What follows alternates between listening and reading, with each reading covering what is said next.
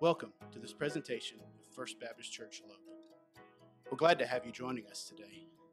Our mission at FBC Loeb is to bring glory to God by being disciple makers.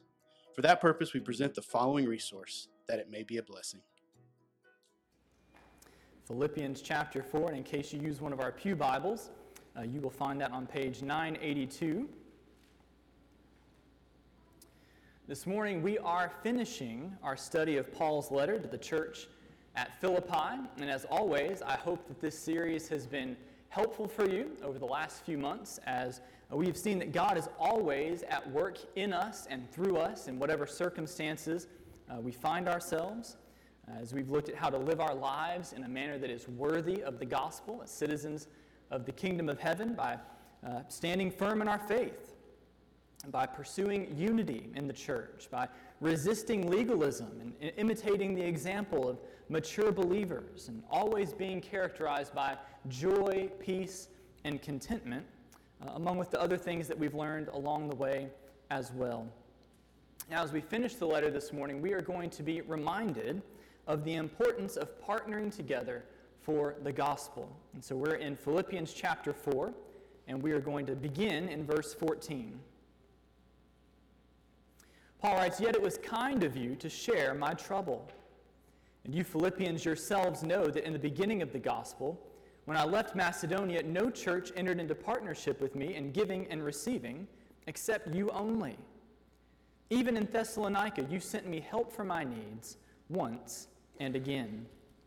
So last week, Paul began to address the gift that the Philippians had sent to him in Rome with Epaphroditus, which is the reason that he wrote this letter in the first place. And he told them, on the one hand, that he was very glad, it brought him great joy to receive it, but he also emphasized that he had learned to be content in whatever circumstances he found himself.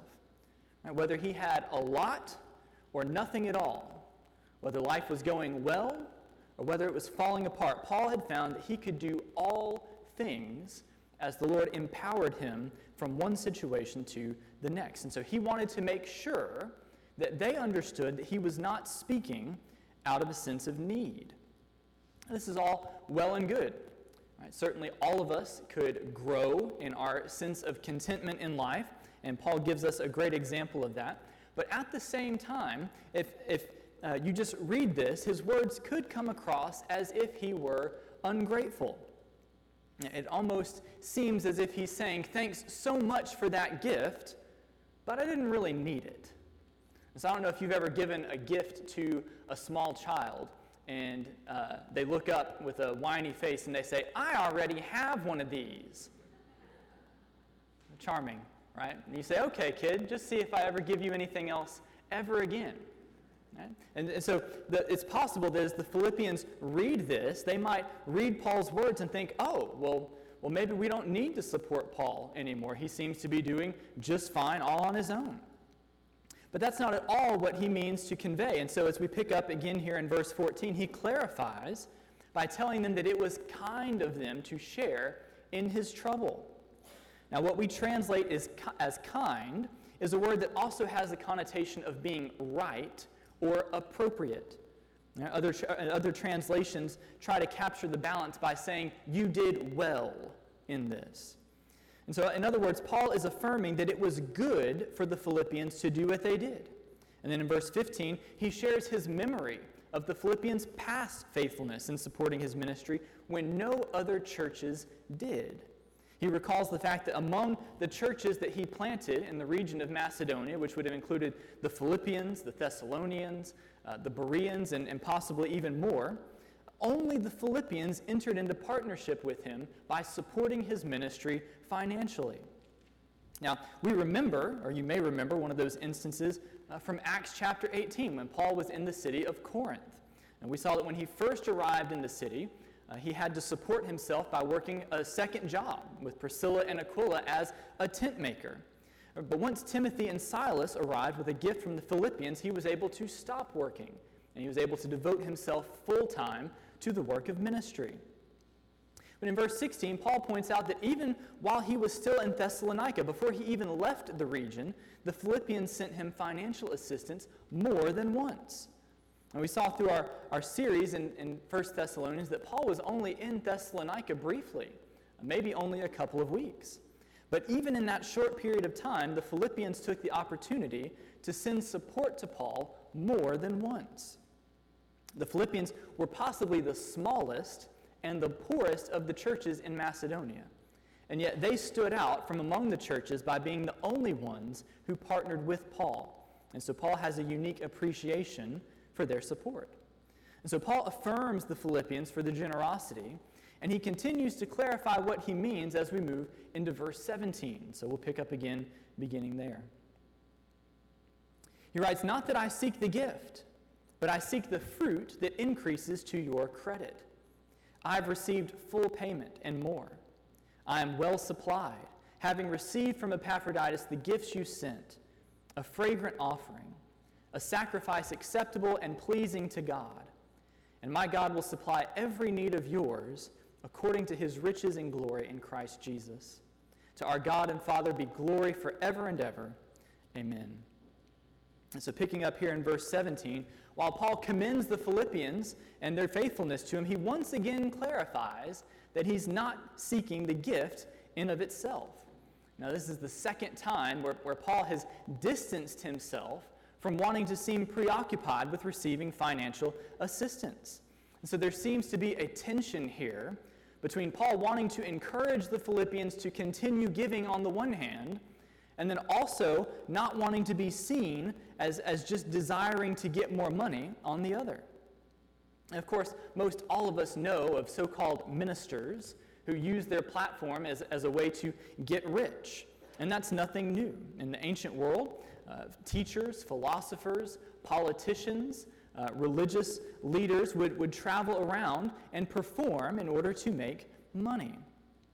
And it would be easy to lump someone like Paul in with that group. And so with this back and forth that he's doing of thanks so much for the gift, but I didn't really need it, but it was good for you to send it, but I'm not really seeking the gift on itself. Paul is trying to walk this balance of making it clear that he's not trying to just flatter the Philippians into giving him more money so that he can get rich. You see, Paul didn't do ministry so he could get more money. Paul got more money so that he could do ministry, and there's a big difference there. And in fact, at the end of verse 17, he tells them that what he's after is not the money they send, but the reward they receive for their faithfulness. See, as much as Paul appreciated what this gift meant for him and his ability to minister, his bigger focus is on what the gift means for the Philippians themselves. And that is that they are a church that is committed to the Great Commission and that demonstrates their commitment in the way they give to support Paul's ministry. Now, we have investment overtones here. We see the words fruit, which some translations render as profit. We see increase and credit. And back at the end of verse 15, Paul characterized this partnership as one of giving and receiving. Right? These are financial terms. The Philippians and Paul are in a partnership that involves giving and receiving financial resources. And the essence of it is that as the Philippians invest their finances in Paul's mission to spread the gospel around the world, they are earning interest back. However, this interest is not something that they're going to find in an earthly bank account. This is referring to what Jesus described as having treasure in heaven. And so you may remember in Matthew 6, verses 19 and 20, Jesus taught, "Do not lay up for yourselves treasures on earth, where moth and rust destroy and where thieves break in and steal, but lay up for yourselves treasures in heaven, where neither moth nor rust destroys and where thieves do not break in and steal." And so Jesus was teaching his disciples not to use their money in ways that only benefit them in this earthly life. Instead, he called them to use their money in ways that will lead to them having treasure in eternity. And so we see that as the Philippians invest themselves financially in the expansion of the kingdom, particularly through Paul in this case, they are storing up eternal dividends in heaven, treasure in heaven in return, as a reward for their faithfulness. And I'm telling you that you can't beat heaven's return on investment anywhere. It's the best investment you could possibly make. Moving into verse 18, Paul summarizes by saying that thanks to their gift, he is now fully supplied with everything he needs. And so we see this is apparently a substantial amount. And he refers to their gift as a fragrant offering, a sacrifice that is pleasing to God. And that may sound odd at first. Why would Paul put this in sacrificial language if Jesus has already paid the penalty for our sin? Well, we have to remember that there were a variety of sacrifices and offerings in the Old Testament, and not all of them were in place to atone for sin. Right? Some of them were ways of offering thanks to God for his provision in life, or they could simply be done as a sign of devotion to the Lord. And so here, Paul isn't saying that the Philippians have made a sacrifice for sin in any way. He simply means that their gift to him was an act of worship, that God was pleased with it, and it was costly to them, much like a sacrifice would be. Not only that, but in verse 19, Paul assures them that as they have supported him, God will supply all of their needs in return, according to his riches and glory in Christ Jesus.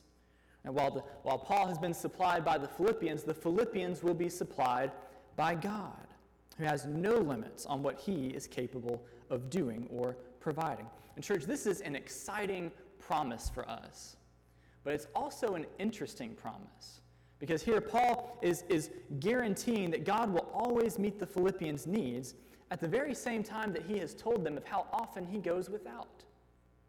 It's an interesting little dynamic there. And this reminds us what we often consider to be needs in our lives really are more appropriately categorized as wants. Right? There are a lot of things that we feel like we need because we've become accustomed to them, but they're not truly necessary for life. So, for example, Paul didn't always have 3 square meals a day, but he also didn't starve to death. He certainly didn't have the nicest clothes or the most fashionable clothes. Sometimes he didn't even have the ideal clothing for a particular climate, but the Lord sustained him. And this is the day-to-day reality of many of our brothers and sisters around the world who have absolutely none of the modern conveniences that we have and just can't imagine what life would be like if we didn't have them. Right? But God provides for their needs, and Paul promises that he would do the same for the Philippians. And so just to be clear, there is no prosperity gospel here. Right? Paul is not saying that if we give our money into kingdom purposes, then we are going to get rich in return. And he's not saying that God will always give us what we want, how we want it, when we want it. But he is promising that God will always meet our needs, and we will have a great reward in heaven for our faithfulness. And then in verse 20, as Paul closes this section, he's led to give God praise for his faithfulness to his people. He says, "To our God and Father be glory forever and ever. Amen." And don't overlook this, because this statement is really the foundation of everything Paul has written in this letter. Right? The only reason that anything that he's written in this letter matters is because the God of the universe allows us to call him Father. Right? That despite the fact that every one of us naturally rebels against him, rejecting his authority over our lives and rightly deserving to receive his judgment, the Bible tells us that because he loves us, God sent Jesus to die on the cross, where he paid the penalty for our sin for us, so that we could be forgiven of our sin and reconciled to him by turning from our sin, by repenting of our sin, and trusting in what Jesus has done to save us. And not only that, but when we respond to the gospel in faith, the New Testament tells us that God doesn't just forgive us and send us along on our way, but it says that he actually adopts us, and he treats us as if we were his children. And that relationship, that love and security, is what motivates us to live our lives in obedience in the ways that Paul has explained throughout this letter. Right? Our God and Father is worthy of glory forever and ever because of who he is and what he has done. And then beginning in verse 21, Paul sends the Philippians his final greetings. And so we'll pick up one last time in verse 21. He says, "Greet every saint in Christ Jesus. The brothers who are with me greet you. All the saints greet you, especially those of Caesar's household. The grace of the Lord Jesus Christ be with your spirit. And so as Paul closes this letter in this last section, he sends personal greetings to the Philippians from himself and from the brothers who are with him, which would include Timothy and any of his other teammates who were with him at the time. He also sends greetings from all of the other believers, whom he refers to as the saints who are in the city of Rome. And at the end of verse 22, you'll notice that he points out especially those who belong to Caesar's household. And now he doesn't specify who these people are. They may have been family members of the emperor, they may have been servants, or some combination of both. And it's probably wise that he didn't publicly identify them. It could have exposed them to danger. But the point is that we see here that the gospel has spread. It has advanced even to those who are in the immediate circle of the Roman emperor himself. And so Paul is ending this letter on a note of victory. Because despite all of the hardships that he is facing, despite all of the hardships that the Philippians are facing, the gospel is advancing in even the hardest area, the very heart of the Roman Empire, that at this particular point in time was just beginning to oppose it. And so Paul is about to stand trial for his ministry. Whether the emperor realizes it or not, some of the people who are closest to him have also become followers of Jesus through the ministry of the gospel. And no doubt that had to be encouraging for the Philippians to hear. And as his last words, Paul blesses the Philippians with a prayer for the Lord's grace or his favor to continue being with them. Just as the Lord's grace began a good work in them at their time of salvation, so now God's grace is going to continue to be with them as they receive this letter and seek to put it into practice in their lives, individually and corporately as a church. And that is the book of Philippians. And so as we finish in our passage this morning, we are reminded of the importance of partnering in the gospel. Right, the Philippians' partnership with Paul was the reason he wrote this letter to begin with, and now at the end he encourages them to continue partnering with him going forward. Now, obviously, the Philippians were responsible for ministry, evangelism, and discipleship in the city of Philippi, but as Paul commends them for sharing in his trouble, we recognize that churches are also called to work together with others in other places for the advancement in the gospel where it has not yet reached. And we've said this before, but it's important for us to remember that while we here at First Baptist Loeb are primarily responsible for evangelism and discipleship in Southeast Texas, we always need to have one eye open for opportunities where we can partner with others who are engaged in ministry in other places. And this principle is why we do what we do in terms of partnering financially with other ministries. Right? So as we give regularly each week, our offerings, first of all, cover the expenses and fund the ministries that we have here at Loeb.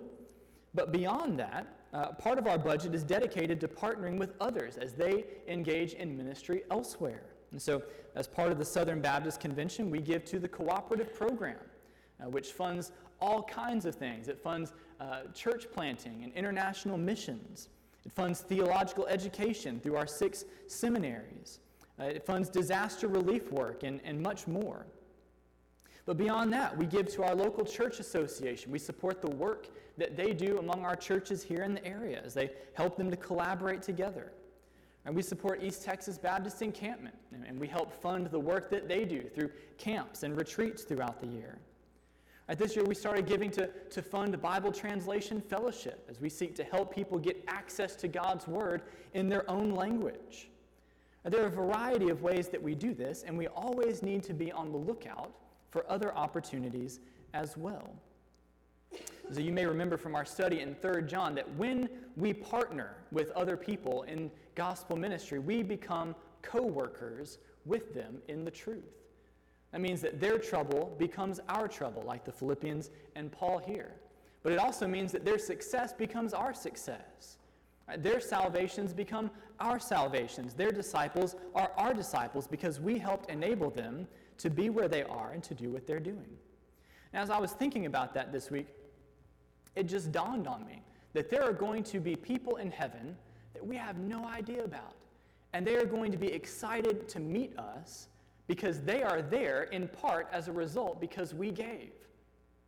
And there are going to be people in heaven who we have no idea about right now.